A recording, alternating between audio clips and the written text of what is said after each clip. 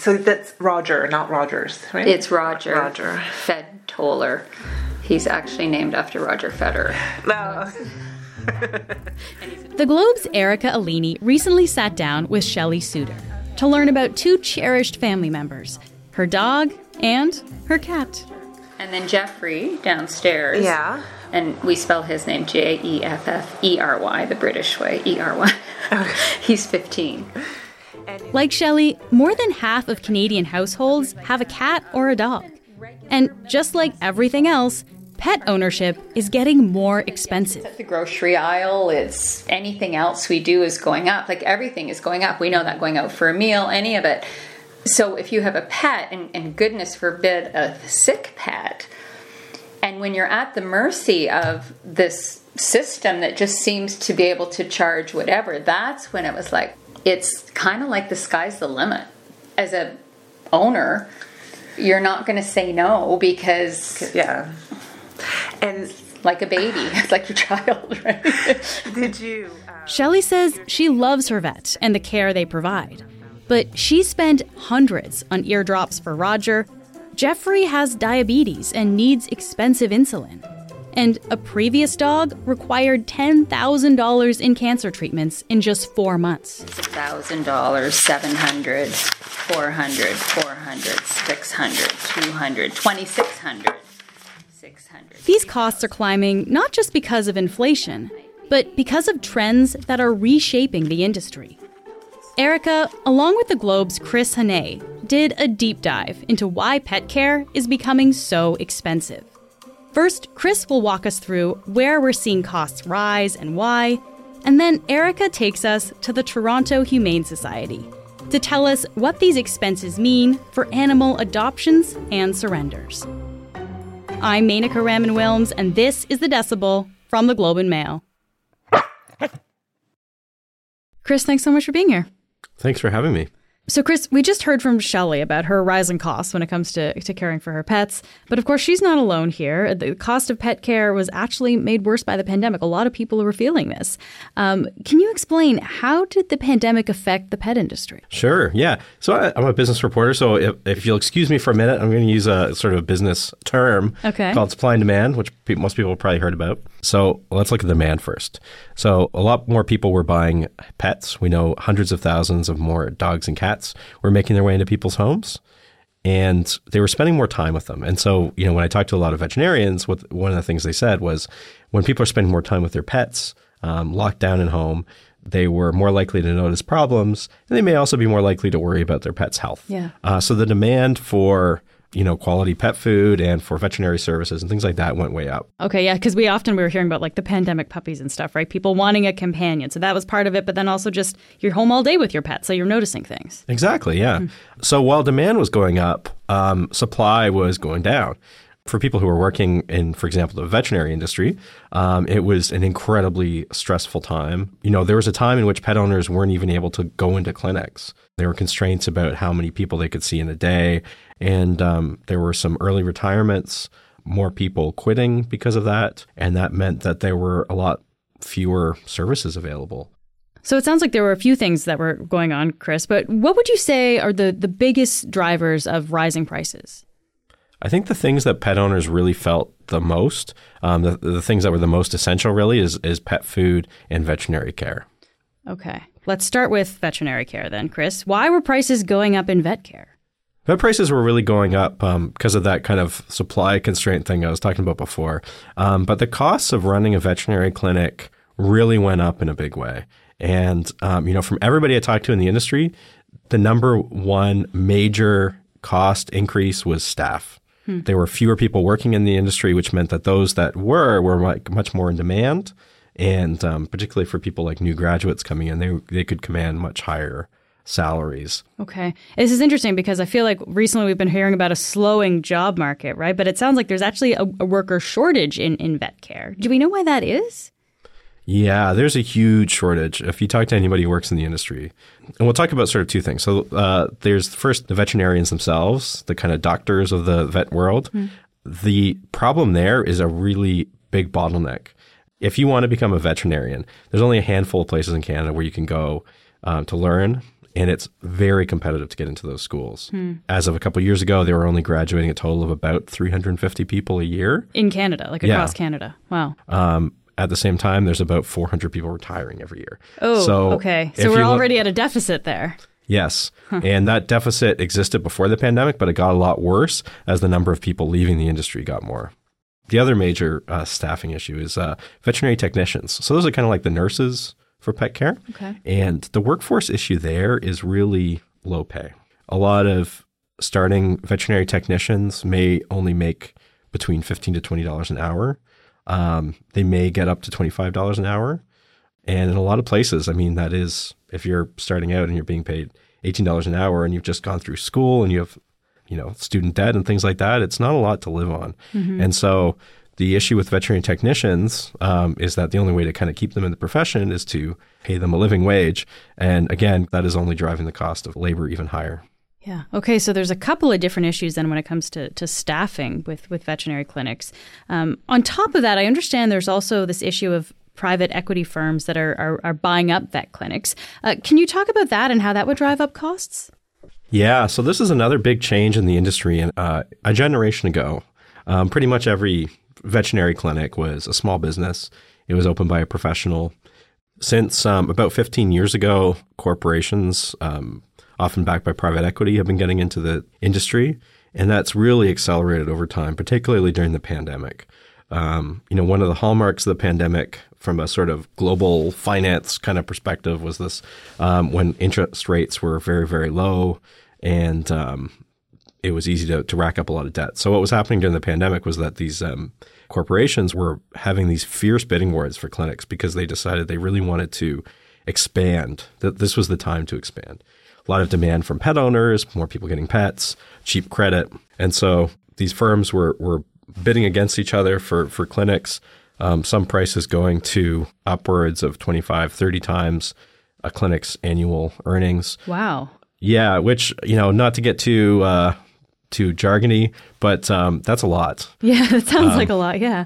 Yeah. Can you help me understand, how does companies buying up smaller vet clinics, how does that make things more expensive? Well, there's a couple things going on. So one, if a company is taking on a lot of debt to buy up clinics, it then has to pay interest on that debt. And so suddenly it may have to do that by charging more in revenue and cutting costs. There are sort of critics in the industry who believe that when a clinic is owned by the health professional, like a veterinarian, they are more likely that the decisions that they make are more driven by medicine and the care for the patient. And that when you have locations that are owned by corporations where leadership may be far away and may be making pricing decisions, they may be a bit more focused on just the bottom line about the generating revenue, and they may put more pressure on veterinarians or other people to increase their fees. Okay, so when it comes to that kind of pressure then, are there guidelines for how much vets can charge for things? Is there a standard? Yes, there is a standard, but you're not allowed to see it. Okay. That seems strange. Provincial associations for veterinarians every year come up with a guideline for what every procedure will cost, but they're not public. They don't release that to the public. They send it to veterinarians, and I've repeatedly asked associations for those guides, and they won't give them to me, and they don't release them publicly. So as a pet owner, you're just you don't really have anything to weigh the cost. If your vet says something is worth this much, you kind of just take their word for it because you don't really have any other way of knowing. That's right. You have nothing to base it against. So, some veterinarians charge under the guidelines, some charge more than the guidelines, but you really have no way of knowing. Just as an exercise, actually, we recently called around to 16 different vet clinics and sort of asked them what they would charge for something. It was kind of like a secret shopper kind of exercise.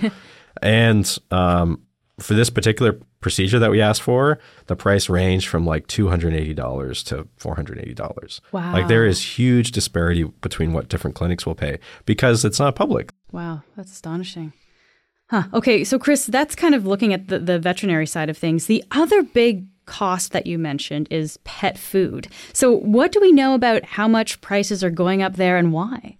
Yeah, so pet food has been going up about 10% year over year, which is even faster than human food. We often talk about the prices at major grocery chains and things like that.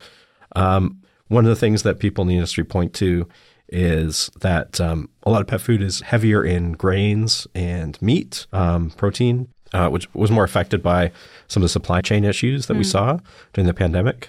Where there's not a lot of competition, prices tend to go up higher because people can charge more. And one of the sort of phenomenons that often happens, again, we hear from industry, is that pet owners are very particular about pet food. Well, I should say pets are very particular about their pet food that they eat. And pet owners are very reluctant to switch brands. So those brands are very sticky, which means that they can raise their prices because they know that their consumers are unlikely to change. Another thing is that the cost of medications for pets is also going up too. Just briefly, Chris, what are we seeing there? So first, in terms of the supply chain, there's a surprisingly few places where pet medication is manufactured. Most of the time when you have a pet, you go to the veterinarian will write a prescription and dispense it for you. You know, for those of us who have to get a prescription from a doctor, remember that's not what we do with human medicine. We go to the doctor to get a prescription, then we go to the pharmacist to fill it. But the situation we have in Canada is not the same situation that is in other countries. If you go to, the United States, you can get a veterinarian to give you a prescription, and you can get that prescription filled at any major pharmacy. And would that be cheaper, actually? Yeah. So, you can talk to your veterinarian if you're interested in this. In most places in Canada, if you ask the veterinarian to write a prescription, you can ask whether there might be a human equivalent. There are certainly specialized animal medications, but there's a lot of common medication where the actual molecule that humans and a dog might take is exactly the same. It's just about dosing. And so a lot of pharmacies can fill it. Huh. Wow. Chris, thanks so much for being here today. Thanks for having me. Coming up, Erica Alini heads to the Toronto Humane Society with Decibel producer Cheryl Sutherland. And we're going to meet some very cutesy animals, I bet. We're very excited about meeting pets. All right, let's go.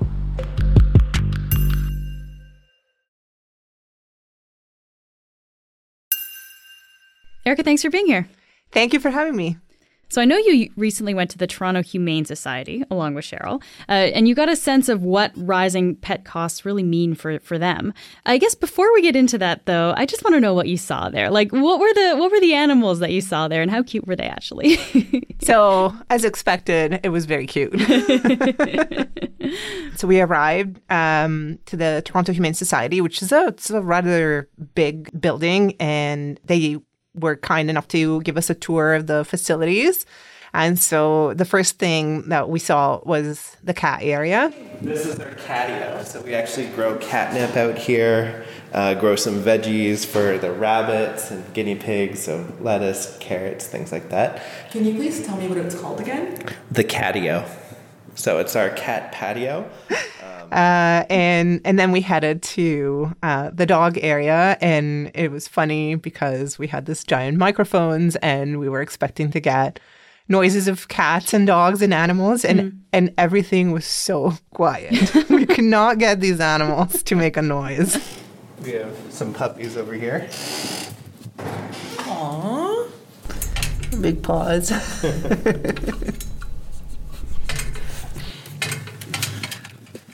It's way quieter than I thought it would be down here. There's some more over here too. Oh, you guys are so quiet.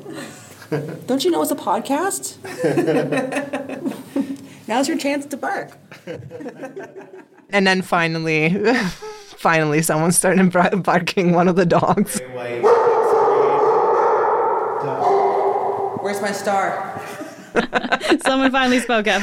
Someone finally spoke up. Okay, so there were definitely some cute animals, it sounded like. But aside from the cats and the dogs that you saw, Erica, the Toronto Humane Society and really humane societies across Canada, they're really facing strain given the rising costs of pet care these days. So what does that actually look like for the Humane Society? There's a bit of a misconception out there that, there was this adoption boom. Like they draw the conclusion that people got pets during the pandemic and then they got, tired of them and now they're abandoning them. And that's not at all what is happening. We don't have super recent numbers on this, but the latest nationwide survey that exists indicates that the actual volume of animals pets that are being surrendered, is going up because it is just dropped dramatically during the pandemic. So compared to the pandemic, it is going up. But as far as the latest numbers, it hasn't reached 2019 levels yet. But the tremendous strain on these organizations comes from the fact that fewer people are adopting. Okay. So it's not so much more surrenders compared to pre-pandemic, it's fewer adoptions. And there are fewer adoptions because people can't afford it. And also, whereas maybe pre-pandemic, a lot of people, like a common reason for surrendering a pet would be that, maybe they had puppies and people can take care of the puppies, right? Now, like what organization hear over and over again has to do with cost. Either people are losing their homes or they're moving into homes that don't allow pets because that's the only option. Or the cost of living has increased so much that they can no longer afford to, feed themselves and feed their pets. Or the pet has complex health problems and it just can't afford to care for them, to pay for the vet care. Okay, yeah. And so, Erica, the Toronto Humane Society offers a service where they do provide pet food for people that might need it. So this is kind of addressing at least some of these costs that they know are really high. 7 or 8 cups in one bag for dry dog food. And they're in Ziploc bags. It's not like a brand. Yeah. So those we have volunteers bag them just so we can give out more to more people. And then we have tins of cat food or wet food. What have they seen in terms of, I guess, recent demand for that program? We were speaking about this with the CEO, Phil Nichols, who was telling us that they were surprised by the uptake that this program has had. And I was literally like, my jaw almost dropped because of how profound the problem was just visually to me at the moment. Like, we've run a food bank service through our shelter for decades. But it's dribs and drabs, right? Like, people come in when we're open, they go to the front desk. But to see it kind of like, we said, we're starting at 10 a.m., people queued. And I got in and the line was already probably about 40 people long. And some of them had set up with foldable chairs so that they could wait. How long were people waiting for? More than 2 hours, so sometimes 4 hours. Earlier, Chris actually talked about how vet care is one of the main expenses when it comes to rising pet costs. And Erica, I know that you spoke to Dr. Karen Ward, who's Chief Veterinary Officer at the Toronto Humane Society. So what did she say about what she's seeing these days when it comes to vet care? Dr. Ward said, THS has a vet clinic, and demand for that has also skyrocketed. But she also brought up a really interesting concept, the idea of spectrum of care. And so there's this idea that veterinarians may be trained and expected to provide sort of, quote unquote, the gold standard of care. But that also tends to be the most expensive. And there have been a number of advancements in veterinary care, as there have been in, human medicine, that have been driving up the cost of vet care. And veterinarians who speak about the spectrum of care are saying, sometimes there can be a spectrum of options for pet owners that could be cheaper and still provide positive health outcomes for animals. And so Dr. Ward illustrated that with a recent example that she saw at THS. She recalled this female dog that she called Fluffy, which wasn't her real name. And this dog had pyometra, which is a serious infection of the uterus that can occur in dogs and cats that haven't been spayed and can be life-threatening, and it was. In this case, Fluffy's life was on the line. Fluffy was at an emergency hospital, but Fluffy's owner, who Dr. Ward called Mrs. Smith, did not have the money to pay for life-saving surgery. And that's because for Fluffy to be diagnosed with pyometra, she had already undergone a physical exam and a bunch of other tests. And this had cost Mrs. Smith around $2,000 and had completely drained her funds. And so the emergency hospital then calls THS and says, we have this dog. It needs an urgent surgery. Can you do it? And THS staff did, and the surgery was successful, and it was a lovely, happy ending, and Fluffy lived. But Dr. Ward said, perhaps with fewer tests or maybe with this surgery performed, at a lower cost general practice clinic rather than an emergency hospital, perhaps with all of that, Mrs. Smith would have been able to handle all the bills for Fluffy without having to rely on a clinic such as THS's, which provides below market price care and sometimes even free care to pet owners in need. Just lastly, Erica, I guess, the big question here is for pet owners who are struggling right now, what are some things they can do or some things they can think about? So spectrum of care is certainly one, but is there anything that they can do to try to keep down costs? Yeah, honestly, spectrum of care is mostly something that is up to veterinarians because pet owners can't necessarily know what the options are on that spectrum or what the spectrum looks like. So one thing is shop around and price compare. It's very difficult. You often won't find prices listed online because the prices can vary so much, even just depending on the breed, the weight, the age of the pet.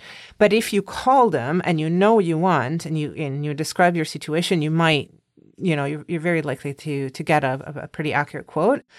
And the other thing can definitely help, and that is something veterinarians are talking about to owners more and more, is getting pet insurance. Pet insurance has, a lot of people are very skeptical of pet insurance because it can be quite expensive. And again, there's all kinds of limitations on what's covered and what isn't. Both Canadians and Americans really I think the uptake of pet insurance is below 3%. It's pretty small. Very, very small in North America. But more and more, because vet care is becoming so expensive, I think it's worth a second look. Erica, thank you so much for being here today. Thank you so much for having me.